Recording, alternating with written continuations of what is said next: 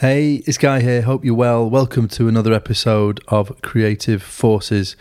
I've just eaten perhaps unwisely, a chocolate digestive, which was delicious, but it's still kind of hanging around a bit in the teeth. So if I sound a bit funny, I'm talking a bit slower than normal, then that's why. Anyway, welcome again to the podcast. Thanks again for listening. If you want to get in touch, please do creativeforcespod@gmail.com or @creativeforcesp.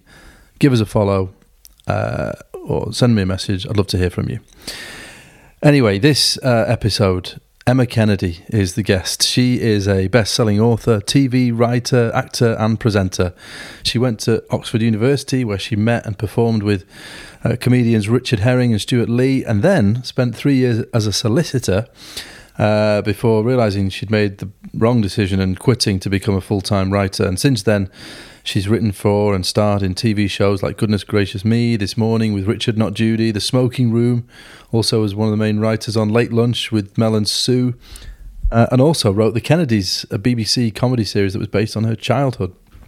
Now, her first book, How to Bring Up Your Parents, came out in 2007, and her second, The Tent, The Bucket and Me, came 2 years later, and since then she's written 8 more books, including the Wilma Tenderfoot series of kids' books. And in amongst all of that, if that wasn't enough for anybody, she's also won Celebrity MasterChef and Celebrity Mastermind.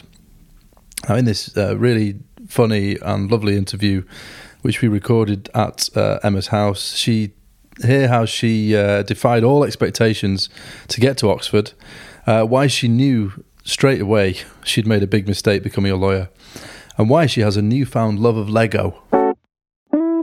So, thank you for inviting me here. It's really nice. It's such a lovely day. I know. We've lucked out, haven't we? I know.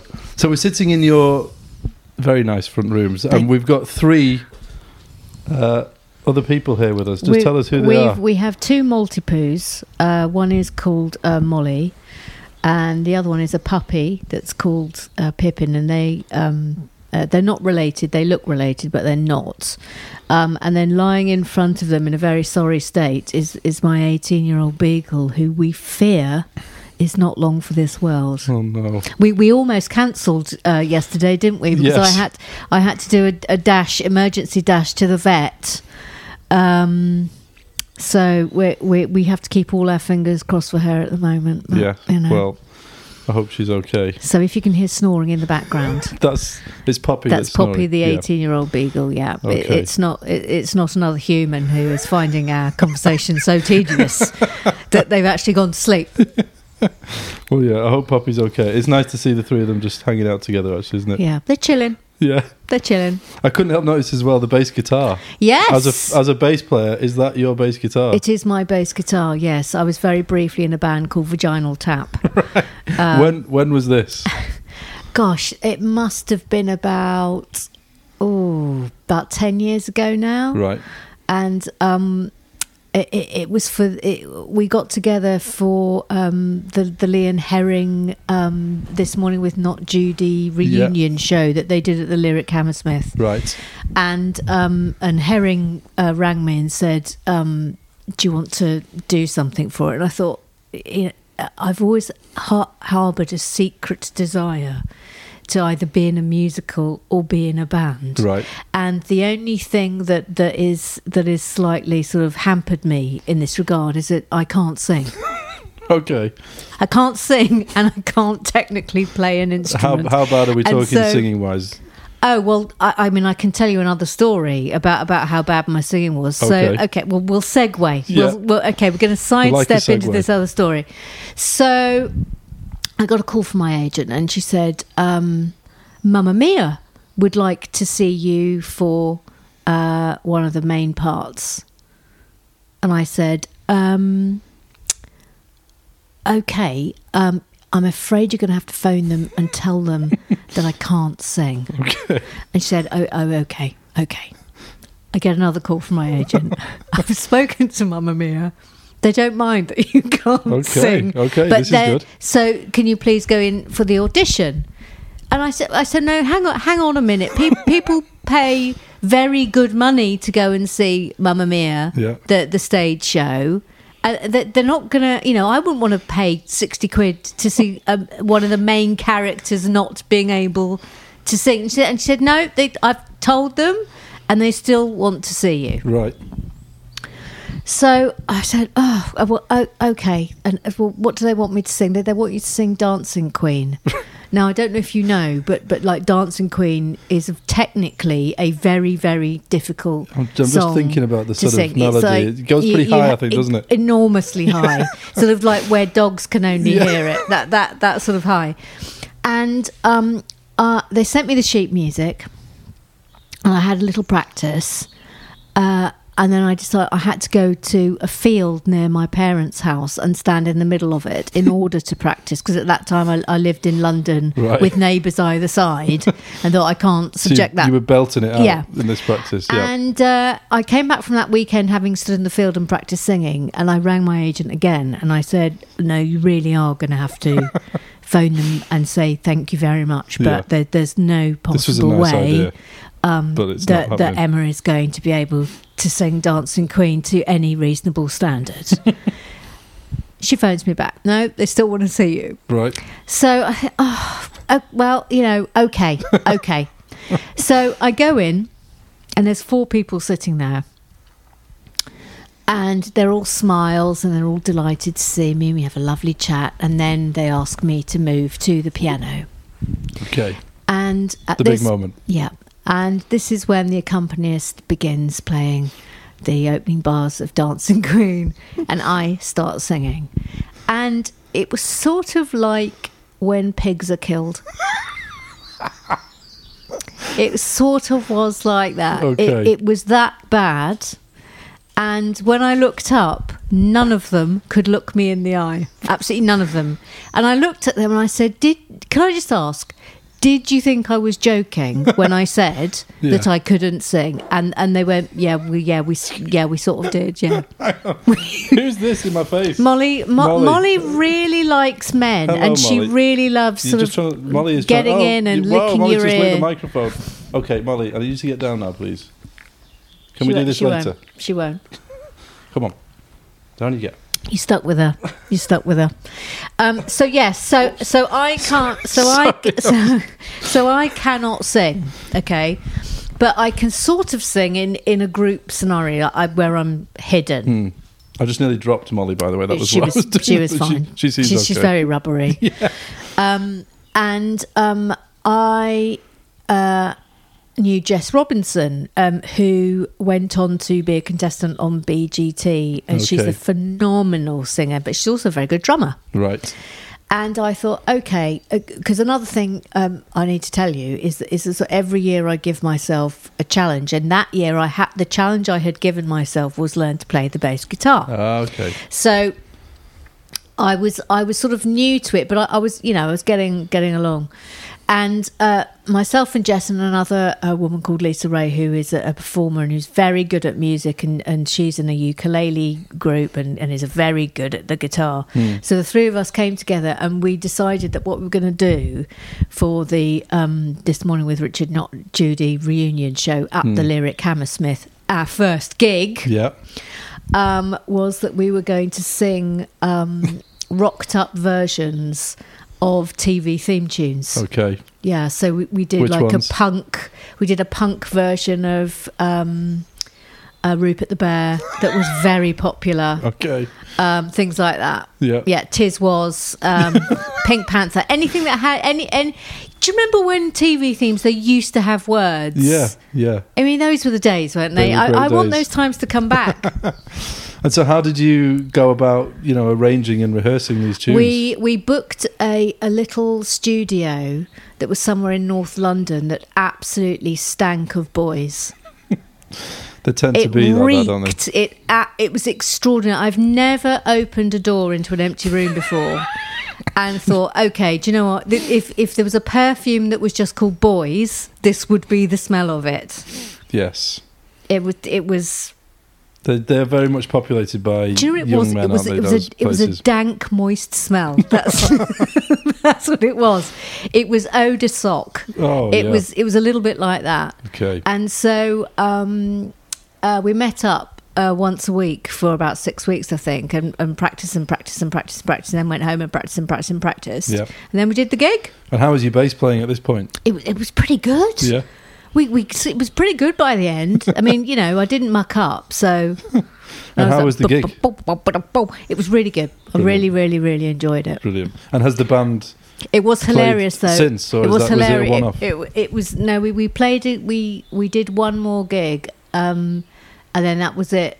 Not for any reason really, other than we were going this way, that way, and that way, and we didn't have time to get together. Yeah. But it was brilliant fun. But at the Lyric Hammersmith gig, we had. Actually, no one ever knew this, because we had a very famous person who was dressed as a gimp who danced while we were playing. Right. And we didn't reveal ever who that person was, but I'm going to reveal it now. Okay. It was Melanie Gedroich. Was it?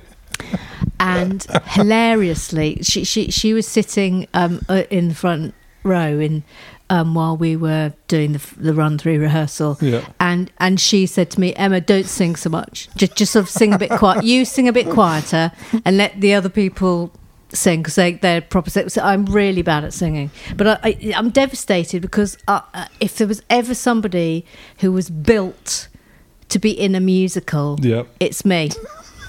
Just didn't have the singing chops. I have actually once been in a musical. When I was at university, I was in West Side Story, but I was the only character in West Side Story who neither sang nor danced. Imagine that. Did that not tell you something at the time? I mean, I've always been someone who I think is very good at recognising what my weaknesses and my strengths are, and I absolutely know that I am absolute dog shite at singing. Okay. I've accepted it. Yeah. I've accepted it, but it doesn't stop me dreaming. Tell me about these challenges then. You were saying you set yourself a challenge every year. So when did you start doing that? Oh gosh, about 20 years ago. And what have the challenges included then? This year's challenge is I have to learn Latin. Okay. Last year's challenge was I had to do a gardening course. So I, because obviously I've moved to the country now, I've left London. And it was, what did you say, 3 years ago? 3 years ago, yeah. So you moved out of London and came to... Yeah. Much quieter part of the world. To a little village in Surrey. Yeah.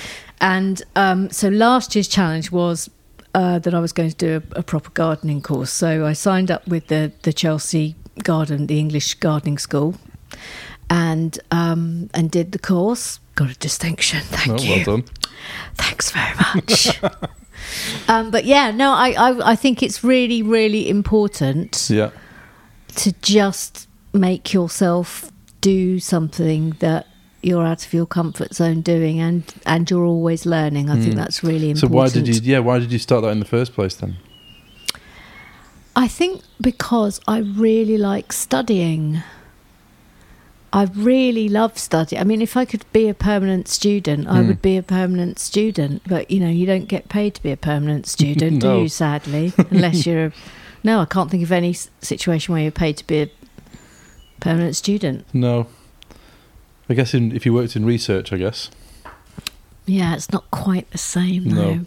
Not So do quite these the same. challenges start on the 1st of January? Is it like a New Year's resolution thing? Yep, it's like, okay, you have to decide what this year is going to be. Next year is going to be piano. Okay. And do they end? I like to learn a skill. It's a combination of, like, I will dabble with a couple of languages, but it's often a musical, just giving a musical instrument a go for a year. A good one was archery. That was fun. I've got a bow and arrow in the shed. Okay. Do the challenges finish then on the 31st? Yep. Do you carry some? Is the idea that you carry them on, or a lot of them you just stop on that day? That's it. So has the bass been gathering dust since that year? The bass has slightly been gathering dust, but every now and again I will pick it up and have a little plunk, plunk, plunk, plunk, plunk. A twang. Yeah. That's the technical term. A twang. Yeah. That's amazing. I just remembered I was going to ask you as well. We spoke about this briefly before we started recording, but you've got your Lego Yes. You have the Batcave, the original, Yeah. well, the 1960s Batman series, Yeah. Batcave, Batmobile, and it's all set out on a very official-looking Thank you. table with green Thank you for baize and a noticing. lamp. Thank you for noticing. It looks Yes. like you're taking Lego very seriously. I am a bit cross that I've done Latin this year because I only discovered at Christmas how much I love doing Lego. I've got a nephew and he asked me for help with a Lego kit. And it was like angels, sort of a pit. It was like clouds, the clouds parting, and a sunbeam coming down and hitting me, and sort of moment where I had not appreciated how relaxing doing Lego kits You is. found your kind of Zen Oh my word! activity.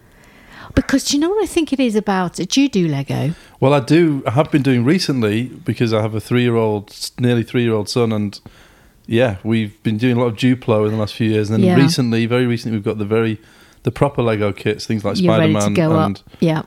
I think I said to you before, I'm more excited than he is a lot of the time when we get the sets. I suspect you will be fine doing it with him as long as he's just watching. Yeah, you're probably right. I was at Red Nose Day and I was standing chatting with Edith Bowman for an hour simply about Lego because she Right. also loves Lego. Okay. She loves Lego. But I just find it incredibly relaxing.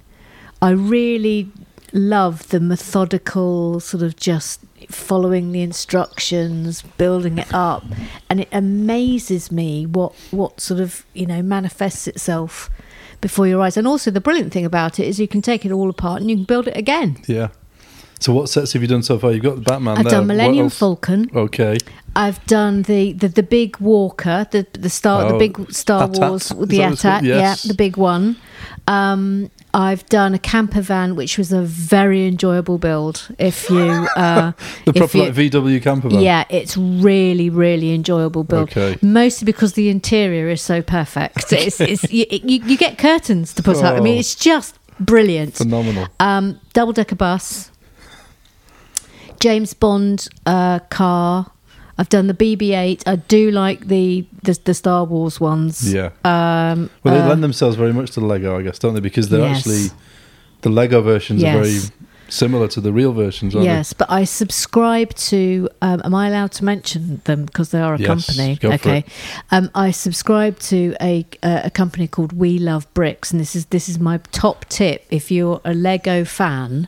But Lego is enormously expensive, and well, I think when you're a grown, you are longing to do really properly longing to do all the big kit builds because obviously they're advanced and they're super, but they're so expensive. Like I really want to do the Death Star, but it's £400.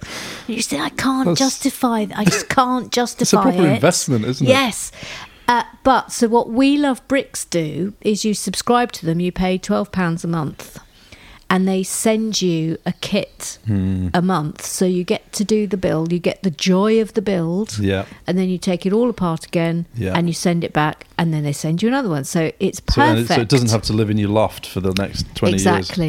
Exactly. Amazing. You're very lucky to see the Batman cave because I am taking it down this weekend. Privileged. So that guests can build it for themselves. Oh, really? Yeah. And is the green baize table, was that bought specifically for the Lego? Did that already exist? That is our jigsaw table. Okay. We bought that for one Christmas because I love to do a jigsaw at Christmas, but now it's all about the Lego. It's like Jigsaws out it's the like window. whatever jigsaws. So what have jigsaws always been a thing? I do like a Christmas jigsaw. Yeah, I like puzzle games, and I'm a bit of a gamer. But I like games like. Do you remember Day of the Tentacle? No.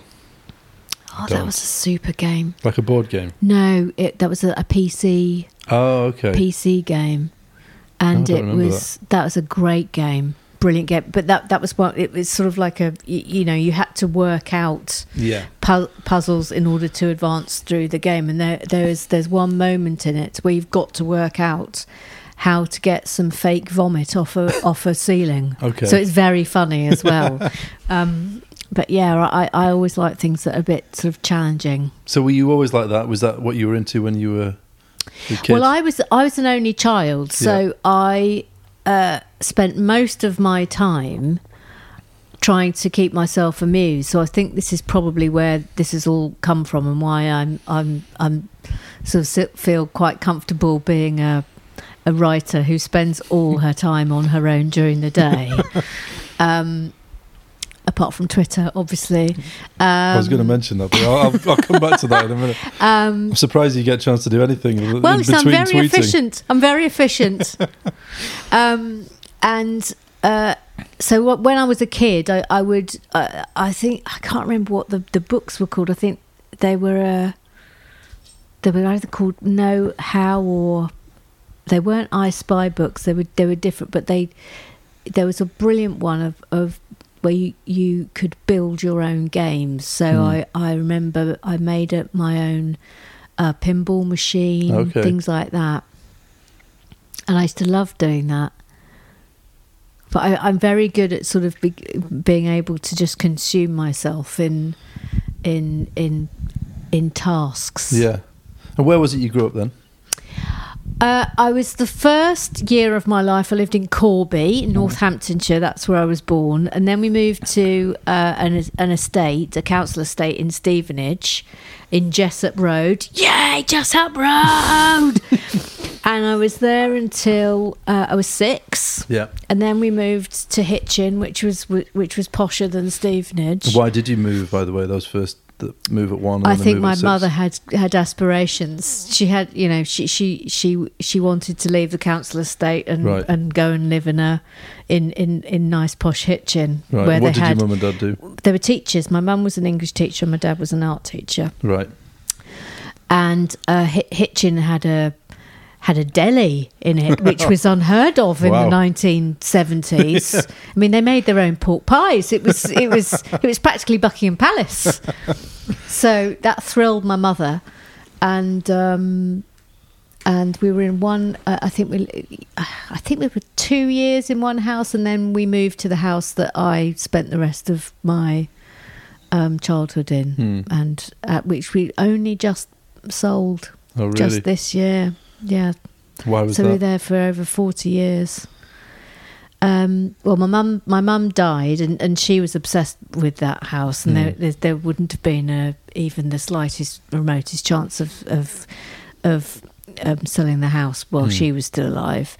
But it was too big for Dad, and it had an enormous garden. So, and he's got arthritis in his wrists, so he's moved to a slightly smaller version of it now. Right. How's he doing? He's very happy. Is he? Yeah.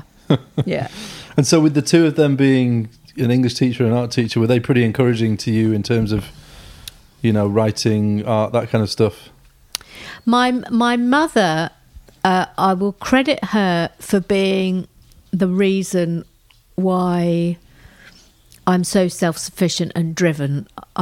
She sort of instilled in me from a very young age that nothing was going to be ever given to me. Nothing was ever going to be handed to me on a plate. And if I wanted to do anything with my life, then I had to knuckle down and get on with it. Good advice. Yeah. Like, I've had a job since I was 14. Okay. What was that first job? It was working in a shop. What sort of shop? It was a gift shop. Okay. So I'm excellent at wrapping presents. So that was part of the service. So I used to do lots of wrapping and things. Okay. And she encouraged you to work, did she, at that age? Yeah. Yeah. And so, so she was really of the opinion that if you want something, you've got to go out and get it yourself. You go out and get no it. One's gonna help. You make no one's going to... No, you go out and you make it happen. And that's obviously stuck with you. Yeah. Yeah. I'm a hustler. That's what I am. And so what were you interested in at school? What was the ambition? What were the I didn't have dreams? Any ambitions at school. No. It was quite weird. I've always been somebody who just rumbled along. Yeah. I didn't know what I was going to be when I was at school. The only ambition that I had, and I don't know where I got this from, I really don't know where I got this from, because nobody in my family had been to university, and I can only assume it came from, I read Jude the Obscure. I was a voracious reader when I was a kid, a quite precocious reader. And I became obsessed with it. There was this bit in Jude the Obscure where Jude is sitting on a hill, and he's come from a poor family and a poor background. Nobody in his family have gone to university. So, you know, I'm slightly identifying with Jude. And he sees this little finger post, and it's pointing towards the spires of Oxford, and it says, "Thither I go." And given how badly him going to Oxford ends in that book, I don't know if you know the book. I don't know the book very well. Basically, his children hang themselves. Right. I mean, it's the most miserable experience. Anyway, I just became obsessed. I just decided I wanted to go to Oxford. How old would you have been then? I think it was about 16, right. 15, 16. And were you doing well at school to justify I was doing all that? right. Yeah. You know, I was in the top class, but I was only good at arts. Right. I was good at all the arts subjects and reasonably good at languages. Absolutely shocking at maths and science, like really bad. Do you think that was more that you weren't interested, or? I think it was a combination. I'm a great believer in, if you've got the right teacher and you like your teacher, then you end up doing pretty well in those subjects. Yeah. And our chemistry teacher was having a nervous breakdown, so was barely there. Hated my maths teacher with a passion.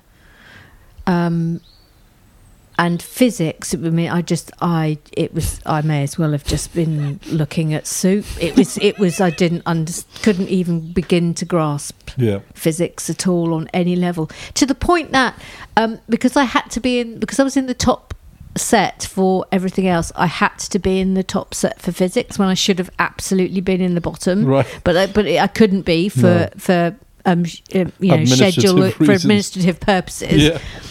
And it got to the point where my physics teacher had obviously decided I was an absolute lost cause, and I was regularly attached to electrodes to be mildly electrocuted during experiments.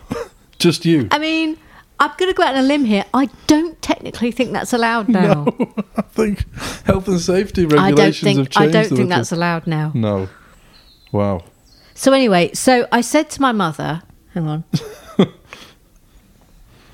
Just having a bit of coffee. So I said to my mother, I've decided I'm going to go to Oxford. I think that's how I phrased it. It wasn't I'm going to try to go to Oxford. I think I've decided I'm going to go to Oxford. And she sort of took a deep breath. And bear in mind, this was the person who was the most, encouraging person I knew. And she took me she said, let's walk around the garden. and she took me for a steady walk. I would call it a steady walk around the garden. Yes. Where she made it pretty clear that I probably needed to temper my expectations. Okay. So I go into school. How did you respond at that point, though? Did you think, I just thought, no, I'm still going to go to Oxford. And I went into school, and I told my teachers that I would like to try for Oxbridge, and the first response was just someone laughing, just outright laughing. One of the teachers? Yeah, just properly outright laughing in my face. And I said, I do want to have a go. And then it was like, well, all right. Yeah. You can only try. You're wasting your time. And so I just knuckled down, and I just thought, right, okay, I've got a goal. I've got a goal. And so did you think at that point, right, I need to get 3 A's or whatever it is? Or, yes. Yeah, just thought, that's what I've got to do. I just thought, I've got to get my head down, this is what I've got to do. Yeah. And I was sent off for an interview, and I did all of this myself, by the way, all of it. And went to the interview, and this was to read history. Right. What were you doing for your A-levels? History, English and Latin. Okay. So you already know Latin? I do already know, but I've forgotten my Latin, so I'm spending this year redoing Latin. And I was given a conditional offer. And so did you go on the train, or did you? How did you get there? I got my dad to drive me. Oh, okay. And here's the weird thing: this still spooks me out to this day. I went to so my interview was at St Catherine's College in Oxford, and as I was arriving, Richard Herring was coming out, and we had a brief chat. Yeah. Now that's weird, isn't it? It is weird. That is weird. Okay, but this gets weirder. Was your dad there as well? This gets weirder. Did you and your dad and Richard Herring have a chat? Yeah. So I go in and I get a conditional offer. So I run into school, 2 A's and a B. Yeah. So I run into school and I literally run straight to the headmistress's office. Can you imagine what a revolting child I was? Slightly revolting. See, this is the problem. When you're an only child, you've got no boundaries in many respects. It's still all about you. With regard to adults. So you say, oh, great, I've got good news. I must tell everybody. Yeah. And I ran to the headmistress's office and burst in. I said, guess what? I've been offered a place at St Catherine's, but I've got to get 2 A's and a B. And everyone's like, oh, yeah. And amazing. So now I'm thinking, okay, I've got to get 2 A's and a B. That's going to be really hard, but it's not impossible. That was my thinking. It's not impossible. Just one thing. What was you on the way down? What was your dad saying to you about the interview? He was very quiet. Very gentle, just like, don't get your hopes up too much. I think he just put a Billy Joel cassette on and sang along to it in the hope that might, Yeah. just so he wouldn't have to discuss what might be about to happen. Yeah, the disappointment that was coming. Yeah. Did they genuinely, they didn't think you'd get it? Nobody thought I could get in. Nobody. Okay? Nobody. And then disaster struck. I went to a disco, a village disco in Kimpton. And I snogged a boy. Okay. I'm not going to mention his name. Okay. I'm not going to mention his name, but I snogged him. And a week later, I was the illest I have ever been in my life. Oh, no. And he had given me glandular fever. Oh. And it wasn't just sort of a little bit of glandular, because some people just get a little bit of glandular fever and are just off for a week or whatever. I was off school for a month and I wasn't properly well for a year. Yeah, my dad had glandular fever before, God. I think just after I was born, It was... And it knocked him out for months. Yeah, horrific. My mum regularly... They remind us about really, really something else. It's full on, isn't it?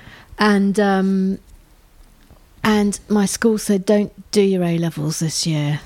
Just don't. And I went, no, I'm doing them. Stupid. And I fell asleep during a history paper, had to be nudged awake by the invigilator. I mean, it was stupid. I should never have done them. Anyway, the long and the short of it was I didn't get 2 A's and a B. No. And I was devastated. And I wrote to St Catherine's and I said, look, I had glandular fever, got a doctor's note, everything. And they said, look, we can't take you, but if you want to reapply next year, then reapply. Okay. So there was a glimmer of hope. But that summer, all my friends, of course, were getting ready to go to university. So that place had gone then now? It wasn't like they deferred it. That place had gone. Yeah. They said you could reapply though. Yeah. So that must have been hard. They said, if you want to reapply, but you're not coming. No, we can't take you. Ouch. Can't take you on those grades, no. What were the grades? A, B, C. Oh, no. And my parents had said to me, shouldn't you be going into the clearing system and trying for another thing? And just something in me had died. And I didn't want to. And instead, I went to work in a hotel. And I was a washer-upper. Yeah. And just a local one. Yeah, and I did pretty well. And so they promoted me to vegetable peeler. And I thought, I'm getting on here. Yeah, you're hustling. and I did well at vegetable peeling, so they promoted me again. Right. To put me on starters and puddings. And then they promoted me again to be a waitress, so that meant more money and et cetera, et cetera. And I was enjoying myself, and I was earning money, and I could afford to buy skirts from Next. Yeah. And I was thinking, all right, this is all right. Yeah. I'll just do this instead now. And I just thoughts of either going to any university just slipped away, just completely slipped away. Yeah, just because that was the goal. Oxford was the goal. Yeah. But I cannot. It really genuinely. That the best way of describing it is something in me just died, and it was early September, and I bumped into my old English teacher outside a shop in Hitchin, completely chance meeting, and she had retired before I had got ill, so she didn't know what had happened. Right. And she bumped into me and she said, oh, hello, you must be getting ready to go to university. And I sort of stared down at my shoes and felt a bit awkward, and I went, no, I'm not. I'm not going. And explained what had happened. And she looked at me and she said, Emma, anybody can give up. Giving up is the easiest thing in the world. Anybody can do it. She said, never give up. And then she gave me her number and she said, if you want to have another go, you come and see me and we'll sort it out. And in that moment, I realised that I had set myself a goal in life, and it was probably the only goal I'd ever properly set myself, and I'd just given up on it. And I felt ashamed. And I will never forget that feeling that I had inside me when she walked away, and I just thought, I've let myself down. It's that proper thing of I have let myself down. It's not I've let anyone else, that I have let myself down. And I went home and I rang her, and I would get the bus to her house. She lived in a village just outside Hitchin. And she'd give me a cup of tea and a cake, and we'd sit and we would talk about poems and plays, because by this time I'd realised, obviously, that I was much better at English than I was at history. Right. And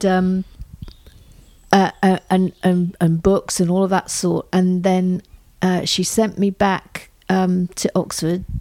And at this point as well, I realised I didn't want to go to St Catherine's, and so I tried for a different. Why was that? I think it was a very modern 1970s college, and I wanted to be in an old one. Right. It's literally nothing more than that. Yeah. And so she sent me off, and I went to St Edmund Hall, which has got the oldest quad in Oxford. Yeah.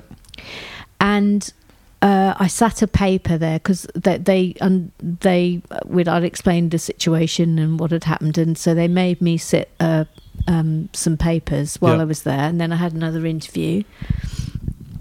And I can remember I was standing in this ancient stairwell waiting to go in for the final chat with these three dons, and all that was running through my head was I just want to make Mrs. Graby proud of me. That was it. And I got in. Did your dad take you down again that time, or yes. did he? And here's the weird twist. Did the twist. Billy Joel cassette came out again? Always. And here's the weird twist. Guess who my tutorial partner was? Is it Richard Herring? Stuart Lee. Was it? Okay. Isn't that mad? How bizarre. Yeah. Incredible. So that was when you started, he was your tutorial partner, you mean? Yeah. Yeah. Yeah. And I still, I've done lots of things in my life, and I've achieved lots of different things. And I still regard that getting into Oxford as the greatest achievement of my life. I still can't get over it. I still can't believe I actually pulled that one off. But so I properly loved it. And how did you find out then that you'd got the place the second time? They wrote to me. They wrote to you. So what was that like, that moment when the letter dropped? The letter dropped, and were your mum and dad there? Yeah, and I took it upstairs, and I shut my bedroom door, and I sat on the bed, and I just held the envelope for ages and ages and ages.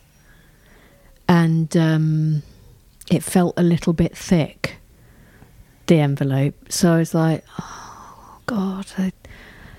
But it was I remember it was too much to hope for, because after everything I'd been through as well, and the swings and the roundabouts of it all, and being so ill, and then opening it up, and the first words were, we're pleased to offer you a place. Oh my God. Amazing. It was amazing. Did you go and see amazing. The teacher, Mrs. Yes. Yeah. How was she? Oh, she was absolutely ecstatic. It was just brilliant. It was just brilliant. And she gave me she got me a present. She got me the book of Wendy Cope poems called Making Cocoa for Kingsley Amis. I don't know if you know that. I don't. It's a great. Wendy Cope writes very, very, very funny poems. Okay. So she gave me that as a well done. Fantastic. And so then how long did you have before then you actually started? It was a year. Oh, so you had a full year of then. Did you go back to work at the hotel? And everything? But then you knew that you were going. So then I knew I was going, and I worked my socks off at the hotel so that I could, and I basically paid for the next 3 years, right, with the money that I earned that year. And so I just did that. I did every single shift that was going. You realised then you're like, right, if I save the money now, I can actually pay for this degree. Yeah. Huh. Yeah. So I would start at 6 a.m. and I would finish at midnight. And I did that pretty much every single day. Amazing. And so what was it like turning up on the first day at Oxford? It was quite daunting, actually, because I'd been to a state school and I was a little bit worried and I'd never been around posh people, ever. And I was a little bit concerned that I, wasn't going to fit in. Was it intimidating? It was a bit, yeah. It was a little bit. It was it was fine sort of within my college, because the other people who were in my English set were all really lovely, and that was good. And so I made friends very quickly. I mean, I'm quite sociable anyway, so it's that's never been a problem for me. But I can vividly remember there was a do at the Oxford Union in Freshers' Week, and everyone was sort of encouraged to go to it. And that there at the Oxford Union was that was sort of the first time I encountered proper posh people from very, la-di-da public schools. And did you feel like out of place, or were you just kind of like, what is going on Well, here? I had an awful conversation with someone immediately. Right. And this really mega posh bloke sort of came up and started chatting. I had a friend who was really beautiful, really properly beautiful. She was like my best friend all through university. And he sort of weaved his way over to sort of have a go. And he was trying to chat her up, and she wasn't remotely interested. And then he turned to me and said, "Oh, what school did you go to?" And I said, "Well, you won't know what my school was, because it was a comprehensive, it was a state school." And he just looked at me and he said, "Oh God," he said, my father has paid for your education." Oh, and I thought, oh no. And so I just looked at him and I said, "Well, how do you feel? How much did your father have to pay for your education? And I still got here." Nice comeback. But I mean, what an idiot. But my contemporaries there were David Cameron. He was there at the same time. Boris Johnson was there at the same time. Michael Gove. Did you run into them Jacob much? Rees. Jacob Rees-Mogg looks exactly the same as he did back then. I mean, you would see him cycling around on his bicycle like something out of an Edwardian time warp. Did you ever see them like any social things? No, I mean, if you went to a union debate, then you would see them knocking around there. Yeah. But I can honestly say that, like, back then, I mean, the Bullingdon lot were notorious when I was there, and everyone just thought they were absolute idiots. And the thought that Cameron, if you had said to me back in 1987, 88, that David Cameron and Boris Johnson were going to be the people who were ruling the nation, I would have been prepared to put more money on drunk horses being in charge of the. I mean, it's just extraordinary to me. You know, I mean, I don't know if you've ever had this, but, you know, when you're growing up, you meet people, and you know inherently who are idiots and chancers and shysters, don't you? Yeah. And then you know people who are good and can be relied on, and they're very much in the former camp. Right. Okay. So who were you hanging about with them? Stuart Lee. Yeah. Herring. Sam West was one of my contemporaries. David Schneider, Armando Iannucci.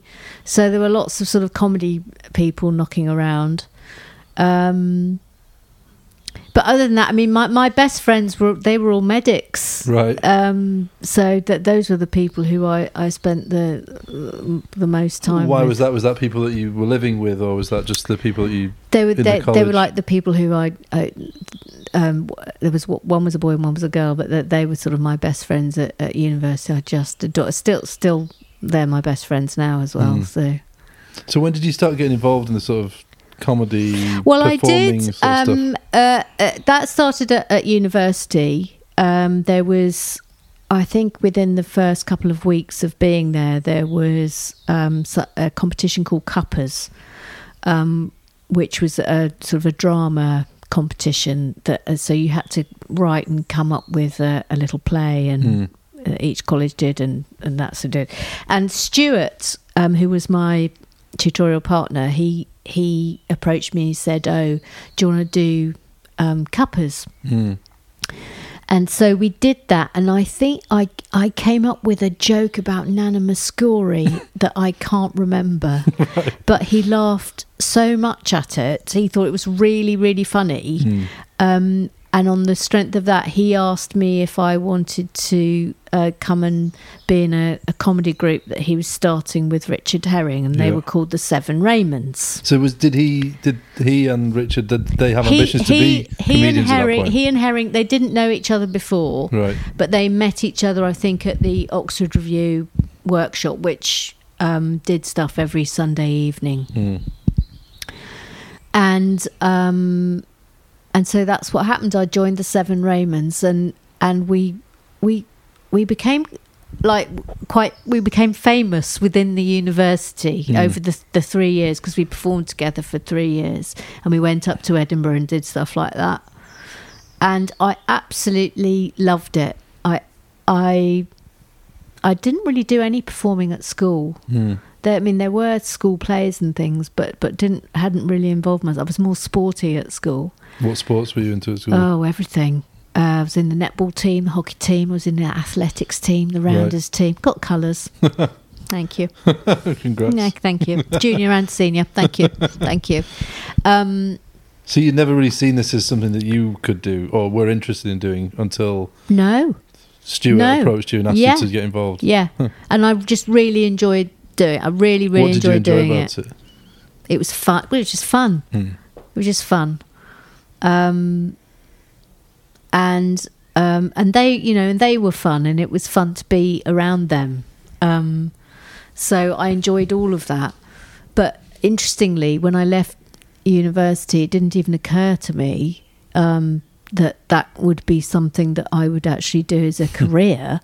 I just thought to myself, well, that's just something I enjoyed doing. Yeah. That's not that was fun. That was fun, but it's not a job. Now you need to knuckle down. Yeah. But again, I think that's part and parcel, because I'd had it knocked into me from the age of Dot that you go out and you do get a proper job. Thank you. Yeah. So what did you do after? Well, immediately when I left, I went to America. Right. Because I believed a 6'4", young man with curly hair who persuaded me that on the basis of the fact that I had reasonably decent teeth and a nice English accent, that I was going to be able to get any sort of work I wanted in America. Okay. And so me and my best friend, we got ourselves a Work America permit. Not Camp America, Work America, and went to America with £350 in travellers' checks, no credit card. I think sort of 1989 was the last time you could actually go travelling and really muck it up. I don't think you can do that anymore because most people have got credit cards and mobile phones and access to the internet, etc. But in 1989, no. I mean, the internet existed then, but no one was actually using it. No one was using it. No. So we flew to New York, and I think because it was raining, we decided that we were going to immediately fly to San Francisco. So we spent 24 hours in New York, and it was all a bit overwhelming. So we just flew straight to California. Where's the man with curly hair at this point? What was his involvement? I think he was on a backhander from Bunac. Right, okay. I think he was just handing out the permits like confetti. Right. So we flew to California, and my best friend had a cousin, sort of an obscure cousin that lived near San Francisco. Yeah. And we. To cut a long story short, it took us 2 months to find a job, and we were properly desperate. Where were you at staying? one point, we were staying on the sofa of this cousin. obscure cousin. But they were pleased. Oh, I mean, it was just a disaster from start to finish. And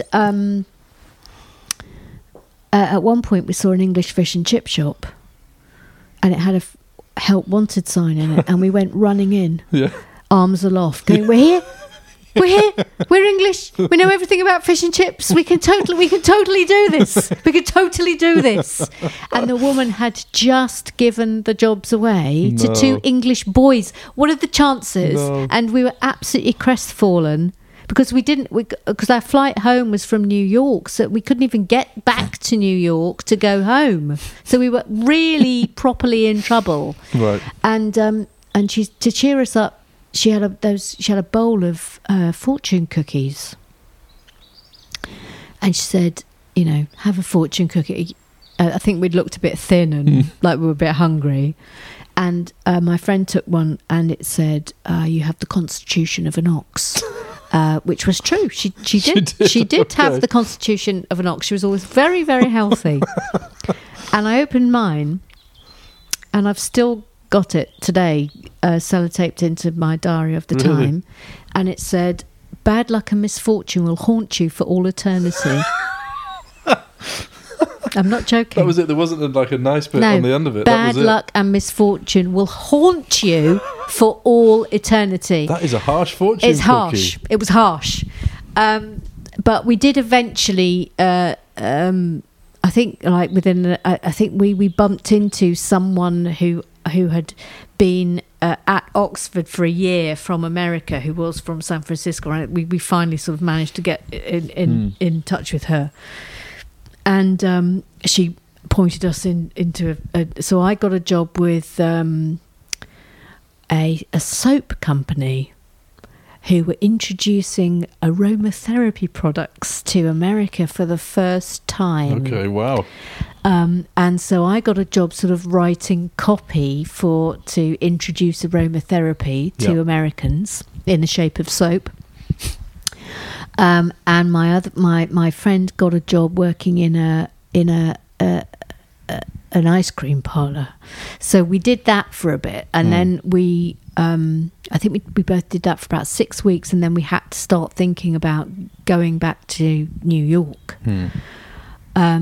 And we sat and counted up our money and how much we had, and we realised that we weren't going to have enough to sleep in a hotel or anything fancy like that. So we had enough money for a Greyhound ticket that would get us back, and a tent. So I was dispatched to buy a tent. So I bought this sort of little 2-person tent. We didn't have enough money for sleeping bags, Right. but we thought to ourselves, it'll be all right because it's really hot. So we'll just sleep on towels.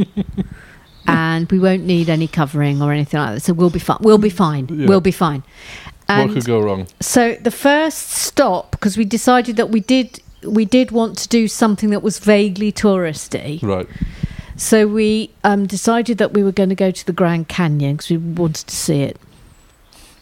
And we had a lovely day. You know, stood on the edge, shouted, "Mind the gap." That's what you do. That's what you do. And that evening, have you ever been to the Grand Canyon? I haven't, no. Okay, so it is like enormous and it goes straight down. But the rim is basically a wild forest. Yeah. Very wild forest and full of, you know, bears and things that can eat you and kill you and etc. So it's pitch dark, and we found a pine tree that we're going to sleep under. And I turn to my friend and I say, "Pass me the tent, I'll put it up." And she looked at me and she said, I haven't got the tent, you've got the tent. And we'd left the tent in San Francisco. I left my tent in San Francisco. We'd left the tent in San Francisco. And Some and we was like, well, what are we gonna do? What are we gonna do? And luckily we found some Germans who were in another tent and they had a spare sleeping bag, so they lent us their sleeping bag. So we just opened it out and put the towels down, and then like, okay, well we'll be fine. We'll just lie here on the forest floor. It was like that Gary Larson cartoon where a bear is sort of peering round a tree and going, sandwiches. Anyway, so we go to sleep and I am woken in the middle of the night by a strange tugging sensation. And I open my eyes and I turn my head slightly and I can see the whites of my friend's eyes. And she's just staring at me, open-eyed, and going, "Don't move. Just don't move." And I went, What is it? What is it? And she went, "Just don't move. And then something tugged quite sharply again, and I thought, no. And I turned round, and a skunk was eating my hair. Because something else, we had $2 a day to buy food, so I think that evening we had bought 2 pepperami sticks, and I must have rubbed my fingers through my hair. Anyway, so the skunk was eating my hair. Lovely. And at that point I did schoolgirl error and tried to shoo it away, which point it stamped its feet, turned around and sprayed me full on. And I don't know if you've ever properly smelt skunk spray. No. It's what I imagine, you know, when you see documentaries and grossly overweight people have died in flats and melted. Yeah. And no one's found them for weeks. Yeah. And they've melted into the floorboards. Oh, no. I imagine that it's the same smell. So I discovered that you can't actually wash the smell of skunk spray away. You have to have tomato juice. You have to have a bath in tomato juice, and there was no way that was going to happen. No. So I just had to wait for sort of my skin to shed. So it took about 3 to 5 days for that smell to go away. Did you get back on the bus? Yeah, I had to get about a stank, and everyone kept going, "Oh, someone's run over a skunk."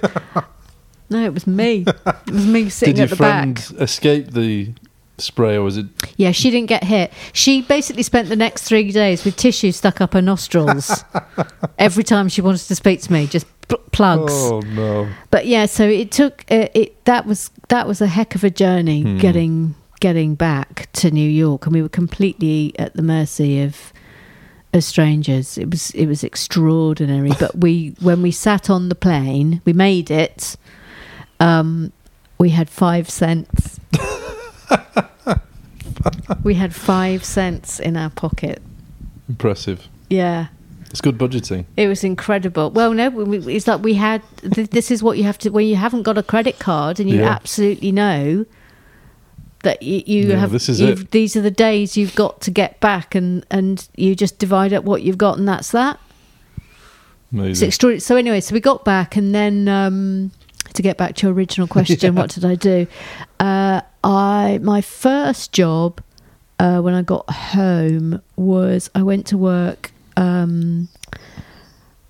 as an assistant editor at a place called Chambers and Partners, and they were bringing out a directory on the legal profession. Okay. And in the course of doing that job, I thought, I don't think it was a combination of two things. I thought being a lawyer sounds like a good job. Yeah. And I wanted to be a student again. Right. Yeah. Back to the studying. Yeah. And so I decided, I know what I'm going to do. I need to have some purpose in my life. I'm going to be a lawyer. So I went to law school. How far into the job was this, by the way? Was this pretty early on, or was it? No, I think I'd been there about 10 months. Okay. I did that job. I was with Chambers, I think, for a year. And then I went to law school. And of course, my mother was absolutely delighted that she was going to have a lawyer for a daughter. This was like the best news ever. Jackpot. Yeah.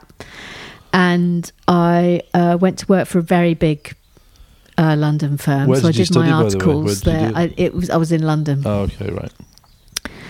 And so got my law degree. Went to work for this enormous corporate London law firm where, How did you find if doing I'd the law stayed there, degree, I would have been a multi-millionaire by now. How did you find doing the law degree, by the way? Was that Within the first 5 minutes, I knew I'd made a terrible mistake. of starting the course? Yeah, but the minute you start, you've already signed a contract of employment with a law firm. Right. So you're fucked. So you do it on the job effectively. Honestly, within 5 minutes of starting at law school, I realised that I had made a terrible, terrible mistake. But I now just had to see it through. What happened in those 5 minutes? I think the first lecture was on trusts, trust law. And I just felt like someone had killed me. It was just like, I fundamentally misunderstood who I am. Right. This is what's happened here. I have fundamentally misunderstood the nature of my personality and everything about me. Yeah. And this is all about being just a dead face. Yeah. Just a dead face who's very, very serious all the time. That's not who you are, Emma. That's not who you are. So I knew on that first day that I had to do 2 years at law school, and then I had to do 2 years as an article clerk, and 1 year as a qualified solicitor before I could leave. That's because you would have had to pay back the money for the course, which would have been a lot. Yes, it was like going to prison for 5 years. Right. It was like going to prison, but like having to deal with other people's problems rather than your own. Yeah. So I just got on with it. I was absolutely miserable. I think I put on about 4 stone.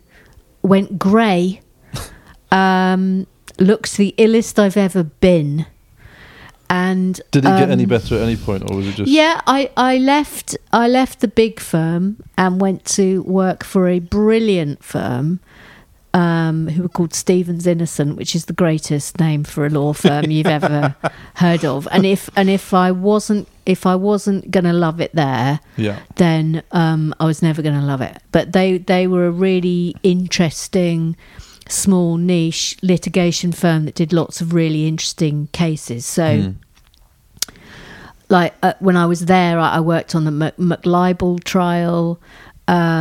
I worked on a case that changed the law on the rules of self-defense for murder, got a woman out of jail, had a brilliant client who chained herself to the gates at Buckingham Palace and used to write peace messages on American jet planes. She was amazing. She was a midwife from Bradford. She was absolutely phenomenal woman.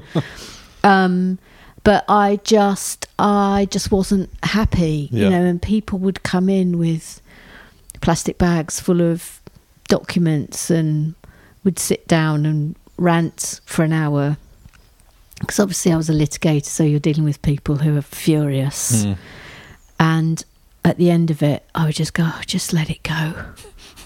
Just let it go. It's honestly, I often think actually something that lawyers don't do properly is explain entirely that sometimes litigating is the worst thing you can do to yourself, because I think lots of people think it's going to be easy and quick, and it's not. It's like you can be looking at 5 years plus of your life about being furious with someone else. Be expensive as well, and I guess. You can say goodbye to any savings that you had. It's wrong, but litigation really is for people with deep pockets, and if you haven't got deep pockets, then I think you have to really have a long, hard think about whether or not you want to engage in that. It's tough. Yeah. So there was one morning I got on the tube and looked down it, and everyone looked grey and ill. And I just suddenly had this moment where I thought, I can't do this anymore. That's it. Had you done the 5 years now by this point? Yeah. I can't. I'm done. I can't do this anymore. And I got off the tube and I went to my senior partner's office, who follows me on Twitter now. Nice. I must add. And I said, I'm handing my resignation in. And he looked at me and said, who the fuck has headhunted you? I went, no one's headhunted me. I'm going to be a writer now. And he said, what do you mean you're going to be a writer now? He said, what have you written? I went, nothing. I haven't written anything. So everyone thought I was mad. My mother took to her bed like she had some sort of Victorian illness. I mean, can you imagine? Yeah. Can you imagine your daughter coming to you and saying, oh, I'm going to stop being a well-paid lawyer now because I think I might like to write some comedy things that I'd never done before. So were you still in touch with the other? Excuse me, Molly's back. Is this Molly again? Off and on. This is Molly, isn't it? Off and on. They were. They were sort of. They were writing on. I think they were doing stuff on Radio 4 and things. I don't think they'd done Fist of Fun yet. But. Actually, I have to say, I never assumed ever that I was actually going to just slot back into that, because they, for 5 years, they'd been, working on their careers and they were working with other people now, and I never assumed that you'd stayed in touch with them, though. Yeah, I'd stayed in touch with them, but I'd never assumed that I would just sort of rock up and go, okay, I'm back, let's go. What was the vision? Did you have any kind of idea about what you would write at that point? At that point, I wanted to write books. Yeah. But that didn't happen for another 10 years. What sort of books were you thinking at that point? I didn't know. Right. I didn't really know. All I was focused on was just not being a lawyer anymore. Yeah. What was it about being a writer then, do you think? That because obviously the decision to not be a lawyer is one thing, but then there's a whole world of what you could do, isn't there? I know. I just... See, this is the thing about me and my life in general, is that I've sort of never known what I could do, but I've made decisions thinking, well, why not? I've always done that. I think my starting position has always been, well, why can't I? Because I can give that a go. So I always think it's better to try something and fail at it than not try. Yeah, I agree with you on that. I've always had a very open mind about things like that. So so at the point where I was telling my senior partner that I was going to leave and be a writer, I had no idea whether I had any skills in that department whatsoever. None. Apart from a vague feeling that I might give that a go. I could learn to do it. I could I always think you can learn to do anything. Yeah. So I think that was my attitude. So then what happened was I was sidetracked from all of this because I decided one evening to go to an establishment called the Double Six Club. And this was sort of like a restaurant. You would book a table, and you would be taken to your table and a menu would come, but the menu did not have food. It had board games on it. Right. And so you would order your board game and you would play the board game, and it was great, great, great fun. So a group of you would go and... Yeah. And the guy who was running it was called Steve First, who has gone on to do great things. And he was about to start a new venture that was called the Regency Rooms, that was going to be like a throwback club, light entertainment club, sort of along the lines of the Brat Pack and things like that. And he said to me, and we just got on, and he said, do you want to come and do something at it? And I thought, well, all right, why not? And so I joined the Regency Rooms, and I did two characters. I was the bearded lady, who was very popular. I literally just had a beard and these ridiculous glasses and a bicycle helmet and a really sort of horrible mac that was done up to the neck. Yeah. And I was chained to the staircase. Right. And I would be released every show. Once every show was released to dance to Hawaii Five-0. Okay. And that was very popular. It was very, very popular. It's a huge handbrake turn from being a lawyer, isn't it? Massive. And then from that, I then did a character called Lorraine Beige. He was Lenny Beige, and I played his sister-in-law called Lorraine Beige. So you're like improvising lines and stuff. Yes, now yes. as well, So and I did a bit of singing. Can you even believe it? Yeah, okay. but it was fine because Lorraine Beige was not a great singer, so I could get away with it. Anyway, this club, the Regency Rooms, sort of became like a cult, and famous people were coming to see it. And Mel and Sue, who were an up-and-coming double act, they came to see it. And so you didn't know them at this point? I had met Mel once in Edinburgh Festival, right? But years previously, and I had met Perks separately in Edinburgh. Right. But the first time I ever saw Sue Perkins, I thought she was a tramp. That's a true story. It's a true story. She came up to me asking for a cigarette, and I genuinely thought she was a tramp. Did you give her a cigarette? I did give her a cigarette. Yeah. And At what point did you realise she wasn't a tramp? I actually sort of became friends with them one Edinburgh very quickly because Richard Herring hadn't turned up. I was supposed to be staying with him, and he hadn't turned up. This is when I was like not doing anything much, and I met Perks again, and we got on really, really well. Anyway, so they came to the Regency Rooms, and saw me doing my thing, and then they said, "Well, we've been asked to do this Channel 4 show. Do you want to come and write on it?" So that was my first proper paid job, was writing for Late Lunch. And was that for like for Channel continuous 4. thing, or was that like for a month? It was 10 months. 10 months. after I had stopped being a lawyer. Yeah. But So I mean, I how had- long did they ask you to come and work for them? Was it just in terms of how that works? That was my first job. So it was a 10, job- it was 10 months. Yeah. Right, I Yeah. see. So I worked on that and really loved it. And then we did a live show.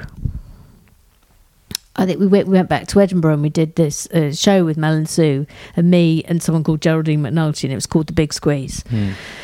And that was the first time I'd done Edinburgh since I'd been at university. So, you know, that was a gap of, I think, more than 10 years.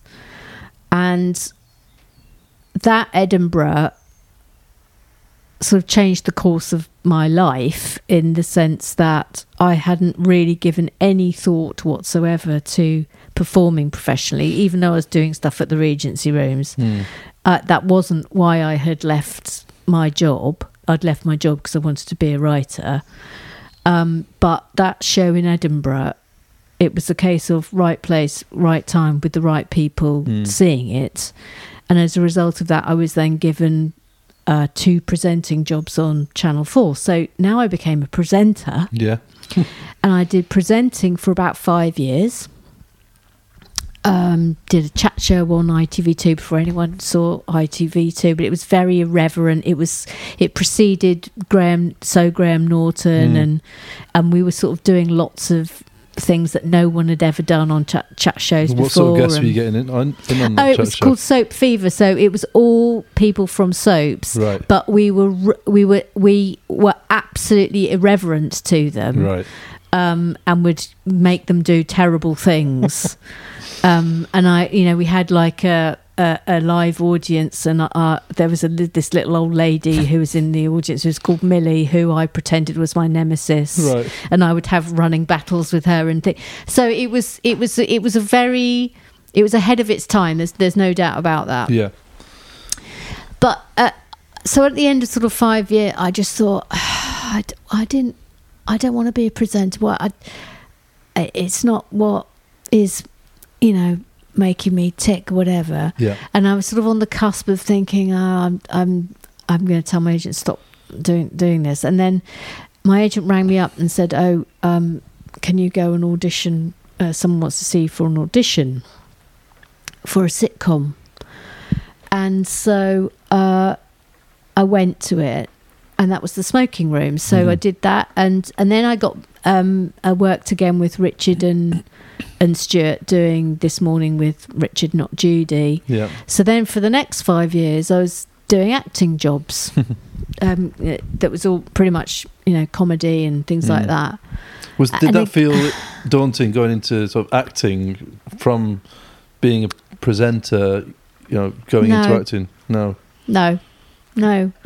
Just felt like the next thing. I've always maintained, I've said this many times, that acting is the most pointless profession for a grown-up.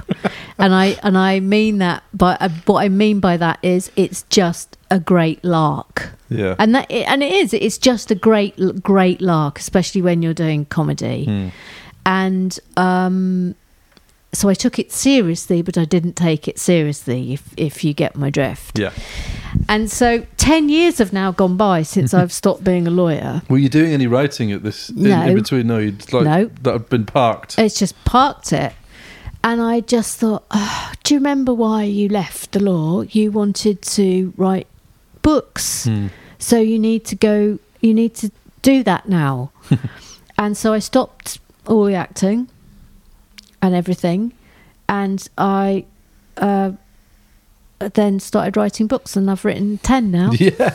And so your first book was, you wrote a blog first, didn't you? Yes, I did. Yeah. I was writing a blog sort of when at the very beginning, when no one was really writing blogs, so it was sort of unusual. And did you know that was going to try and turn into a book, or you just did it? No, that was an exercise in working out how to write prose. Right.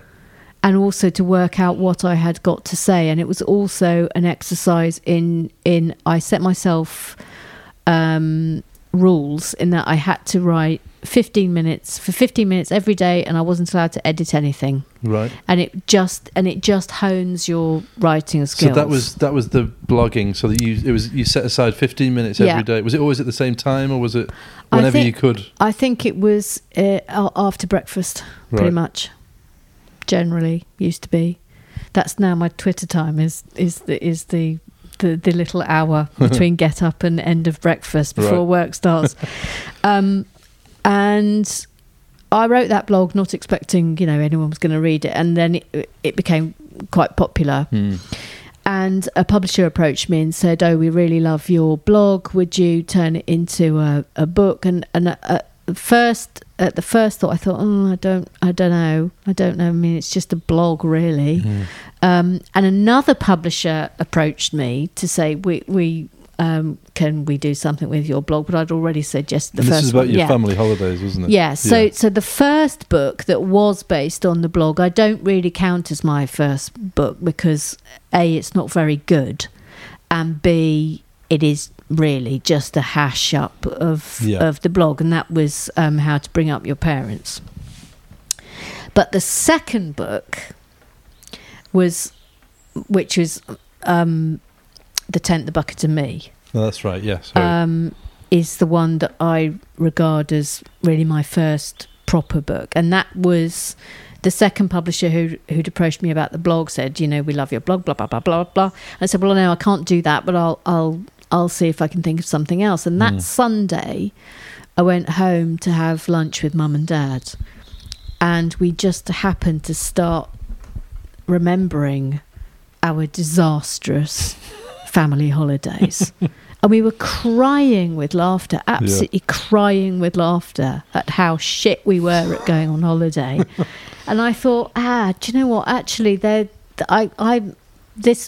could be it. This could be the idea for a book. So I went and pitched it, and they said, yeah, we really like that. And then I went back to Mum and Dad, and I would interview them before I wrote every chapter. And my mum had a brilliant recall of conversations and arguments that she'd had with people. She never forgets an argument. And my dad had a brilliant recollection of just small little details. Yeah. So that, and the fact that we had a mass of brilliant photos. Yeah. And because my dad did enormous albums of every single holiday we went on. So I had this great resource that between us. And what was brilliant that used to happen is when I would be talking to Mum and Dad, they would start recreating conversations that they had at the time. So it was like recreations in real time were happening, and I just had to write it all down. So were they excited? Were they nervous at all about these stories being in a book, or were they excited about it? I think they were. Well, I let them read the manuscript before I handed it in, so I gave them, a right to say no. Don't put that in, please. That's embarrassing. Don't do that. But they would, they didn't ask for anything to be taken out, and I wrote it, and obviously, and then it came out.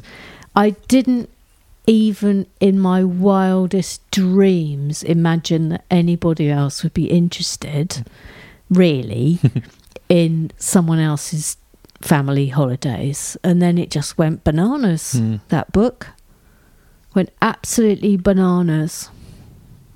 And was it, at what point then did you think... A week does not go by without someone either tweeting me or writing to me or emailing me about that book. It's extraordinary. That's amazing. So it must have really resonated with... I think it was one of those things where it no one had done that before, prior to the god Durrell, of course, writing about one family holiday. But... So I suppose it just tapped into something. So did you feel that you were a writer then at that point, or was it still, you were still sort of thinking, I'm on my way to being one? That's an interesting question, because I don't think I've ever written anything that I wouldn't improve now. Right. So I think you always get better. You get better at knowing how to do it. But it's also that there's nothing like the feeling of when your book arrives and you're holding it in your hands, and that's a thrill. Yeah. And also when you see it in a shop, that's amazing. Yeah. So I'll never get over that. That's always a great and permanent joy. Yeah. And that's what you do full time now, the writing the books, or are you still involved in any of the other I occasionally, I occasionally will leave the house in order to put a costume on. but my rule is that I have to want to do it, or I have to really like the people that. So I will leave the house to do stuff, but writing is sort of the reason that I get up in the morning, and that's the thing that I know what I'm doing, and I don't think of myself as an sort of an auteur, or I'm not a literary writer. That's not who I am. What I am is I'm very good at being given a brief by a publisher and delivering on it. So, like for instance, my next book that is coming out, that's with Penguin. They want me to write books for the women's fiction market, which is a market I've never written anything for. Right. So it's a very specific brief. So it's a very sense, specific brief. So did you go to them with that idea, or they came to you with that? I was approached to ghostwrite something for somebody that didn't come to pass in the end. Okay.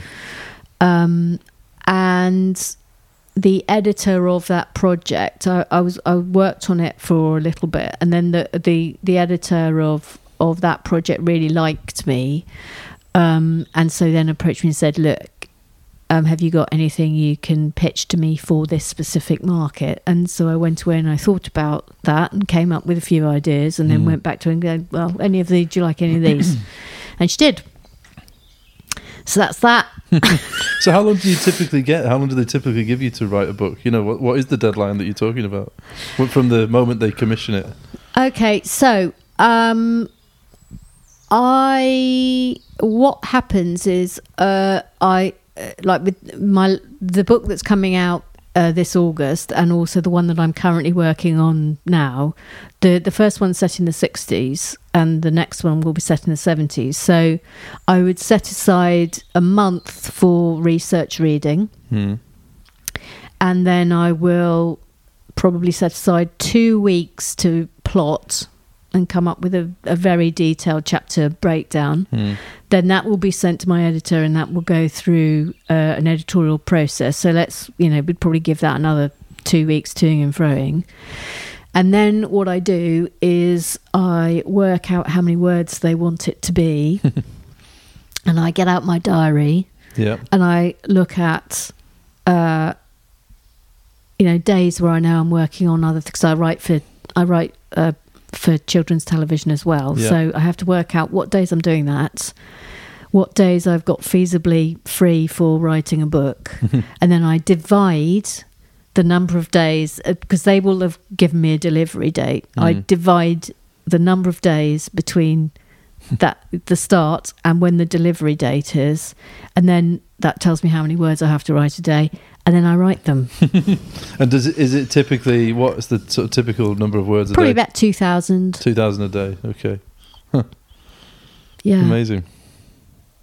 And so you've done it. You've achieved the goal when you left being a lawyer to be a writer. Absolutely, yeah. How does that feel looking back now? The thing I'm proud about, I think, is the fact that since I left the law in 1997, I have never had to have another job.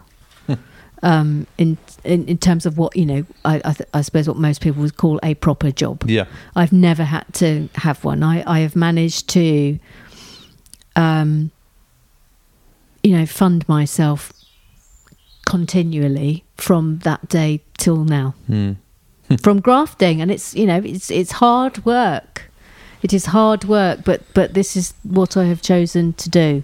And is that satisfying? I've worked out what I'm good at. Yeah. And I think a lot of people who are miserable in whatever job they're doing, I think part of that is they don't know, they haven't worked out yet what they are good at. Because when you do work out what you are good at, you enjoy the job that you are doing, whatever it is. Yes, that's very true. Well, you know that, don't you? Because you were telling me earlier you used to be in IT. Yes. I'm still trying to find, what it is I'm really good at. But I'm getting there, I think. I think you're really good at sitting in comfy chairs asking questions. I do enjoy that very much. You are. You're really good at that. Yeah. So, with that in mind, 3 questions to finish that I ask pretty much everyone who's been on the podcast. Now, you've already answered one of them. Yes. But this first one, I think... It's the first question, will you make me a mackerel and lemon risotto with pea shoots? Yes, I will. Yes. I think you'll find I did that. That was delicious. Thank you for that. Thank you. I don't usually get lunch, so I'm very, very grateful for that. My pleasure. The first one is, do you have a routine that you always follow? Yes, I do. Okay. So I get up at about 7 a.m. This is it's sort of military, my routine. I get up at 7 a.m. I come downstairs. I make a coffee. I go into my office. That is when I catch up on all the news on Donald Bastard Trump. And whatever the hell is happening with bloody Brexit. Yes. And I will have a morning flurry of either furious tweeting where I'm in despair yet again at the absolute uselessness of everything that is going on in the world. You are a prolific tweeter, I have to say. I love Twitter. Yeah. I love Twitter. What is it you love about it? I really like engaging with people. I make sure that my timeline is full of people who I violently disagree with and people who I agree with, and there's a mixture of the two. And I've managed to make friends with people who I really don't agree with on any level, but we have managed to have a level of so I do think it's important, especially in the current climate, that I think that would the great Joe Cox that said we have more that's in common than that divides us. And I think it's also really good to have a healthy attitude towards people who have completely diametrically opposed political opinions to you, because everyone is entitled to their own opinion, and I might be still an ardent Remainer and will be till the day I die, and I can still be friends with somebody who is a passionate Brexiteer. And that's the way we heal this terribly fractured nation moving forward. So I'll see all the news, and then I'll pick out some news stories that I might want to chat about. Then I have my breakfast. Then I'll have another cup of coffee. Then I do my peak training, which is a brain app on my phone, which I'm obsessed with keeping up with. It's just an app. It's just like a game app. Puzzles. Oh, so to get the mind going. Taking over. What's for breakfast, by the way? Chopped strawberry, blueberries, one chopped apple, and yogurt. Every day, without fail. This is a definite routine, isn't it? I like this. Then I have a third cup of coffee, and that's just for sort of mopping up, generally answering tweets that have come in from my morning flurry. Either from people going, yes, I agree with you, or no, you are an idiot. Deal with all of those. And then I have a quick sweep. I pick up the dog poo outside from the garden. Say, you mean sweep inside have the house? Have a little sweep, right? Yep. Then I pick up the dog poo. Okay. In winter, I set the fire, and then I return to my office and I start writing. What time is that then? 9 o'clock. That's 9. Okay, wow, that's a lot before 9 o'clock. Yeah. Sometimes earlier, but it's generally I give myself a really nice, enjoyable 2 hours to have breakfast, do news, or because I'm really into the news. I love the news. I love news. But do you have to When you go and sit down to write, then do you have to go and sit on a computer or something with no internet? Do you have to physically I take can't. Twitter away? I have two screens, Right.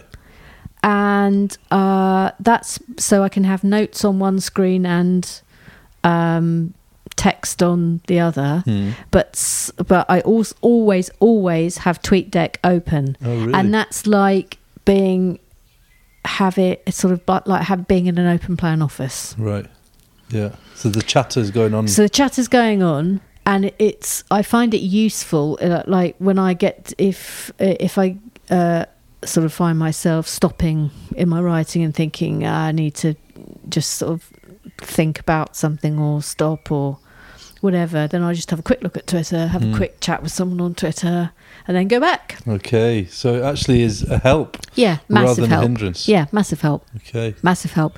So I will write then until usually 11 or half 11, depending on how it's going. Then I take the dogs for a walk. Then we come back. Then I have lunch, and I watch Politics Live. Oh, yeah. And the news. Yeah. And then when the news is over at 1:30, then I start writing again. Okay. And then I write till 4. Then I feed the dogs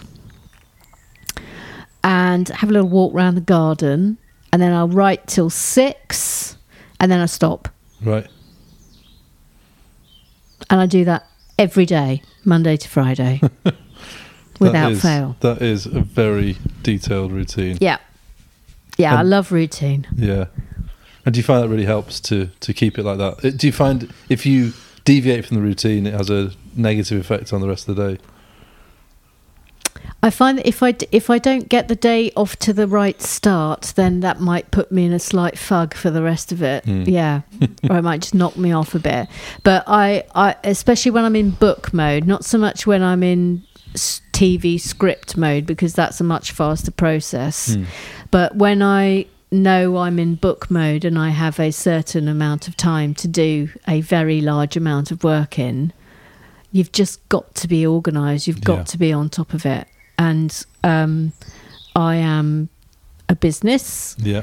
And if I was a shop, I wouldn't be shut for 4 days a week. So, as far as I'm concerned, Monday to Friday, I'm at work. Yeah. And that also is important to me, because then on Saturdays and Sundays, it means I can have a proper family weekend. Yeah, absolutely. Second question. You have pretty much answered this, but I'll ask it anyway in case anything else you want to add. But what is the thing, when you look back over everything, that you're most proud of? Oh, getting into Oxford still. I mean, I've been in a Hollywood film. I've won MasterChef. I've won Celebrity Mastermind. It doesn't matter. That is the one thing that I think was the greatest achievement of my life. Do you think that, just as a side point to that, do you think that has helped you in your life, in the sense that you've thought, well, if I could do that, I can do anything? I think it instilled in me the never give up thing. Yeah. And that's the one thing I don't do. I never ever give up. I have tried and failed many times over the course of my career. It's part and parcel of what being creative is. You pitch ideas. You sometimes will get script commissions. Doesn't mean it's ever going to get commissioned into a series. That's a constant. You have to have a skin as thick as a rhinoceros. You can get things away and then have them cancelled. You just have to bounce back. This is the business that I've chosen to be in. Yeah. It's about trying and failing. It's a constant cycle of trying and failing, but being paid to try and fail. That's the secret, I guess. Yeah. Keep getting paid, whether you succeed or fail. Yeah, and some books sell better than others, and there is no rhyme nor reason to it. You can't take it personally. You just have to, I think, especially when you're writing or if you're doing anything creative, you have to do it for yourself. And if people want to come with you on that journey, then brilliant. If they don't, it doesn't matter, because you wrote it for yourself. Yeah. And that's, I've always, and that all goes back to Mrs. Graby standing and telling me outside a shop in Hitchin, never give up. Mrs. Graby did you a good turn, though, didn't she? Final question then. What are you enjoying reading or watching or listening to right now? Oh, well, recently, Fleabag, what a masterpiece. I agree. That's Series 2, absolutely incredible. And the other Phoebe Waller-Bridge opus, Killing Eve, absolutely extraordinary. Can't wait for season 2. We'll give those a big whoop whoop. In terms of other things, I'm obsessed with anything to do with emergency services. Okay. I very much enjoy 24 Hours in Police Custody. I think that's the lawyer in me. Yeah. Really enjoy watching that and sort of opining on it greatly. Dr. Pimple Popper is also a great favourite. Have you seen that? I've not. Is that a children's thing? Oh, no. No? Oh, no. It's an American dermatologist. Oh, really? Who deals with... It's an hour-long programme. And she deals with... It generally comes down to either cysts or lipomas. And if you like squeezing spots, it's like porn. This just really shows there is a market for every TV show. Oh my God, it's mesmerising. I'm not sure I could handle Dr. Pimple Popper. You can look her up on YouTube. Okay, I will. Dr. Pimple Popper. It's sensational. What about books? Final one. What are you reading? Do you still a voracious reader? Yes. I've just finished reading heaps and heaps and heaps of book about the 70s. But on top of that, the best book I've recently read is one by Deborah Levy called Swimming Home, which is absolutely breathtakingly brilliantly written. It's beautiful. It's just extraordinary book. It's a proper literary book that you sort of read and you think, gosh, imagine being able to write like that. That's amazing. I'm not that sort of writer. You know, I'm a writer for hire. But it's good. It's that I know what I am. I know what I can do, and I'm a writer who is hired to do things, and I do them. Perfect. On that note, Emma, many thanks. Thank you. That was the brilliant Emma Kennedy there. Loved that conversation. Loved also particularly the bit where Molly got involved. That's one of the things that I love most about going to people's houses or meeting them somewhere and recording the interview wherever, because you never know what's going to happen. Those bits make me laugh anyway. So thanks again for listening. Hope you enjoyed it. Do get in touch if you've got anything you'd like to say or any comments. Please like and subscribe or do whatever you can on your podcast app. Just give us a 5-star rating if you can. Nothing, no 1-star ratings. But yeah, creativeforcespod@gmail.com, Creative Forces P on Twitter. You can also find us on Facebook. Give us a shout. We'd love to hear from you.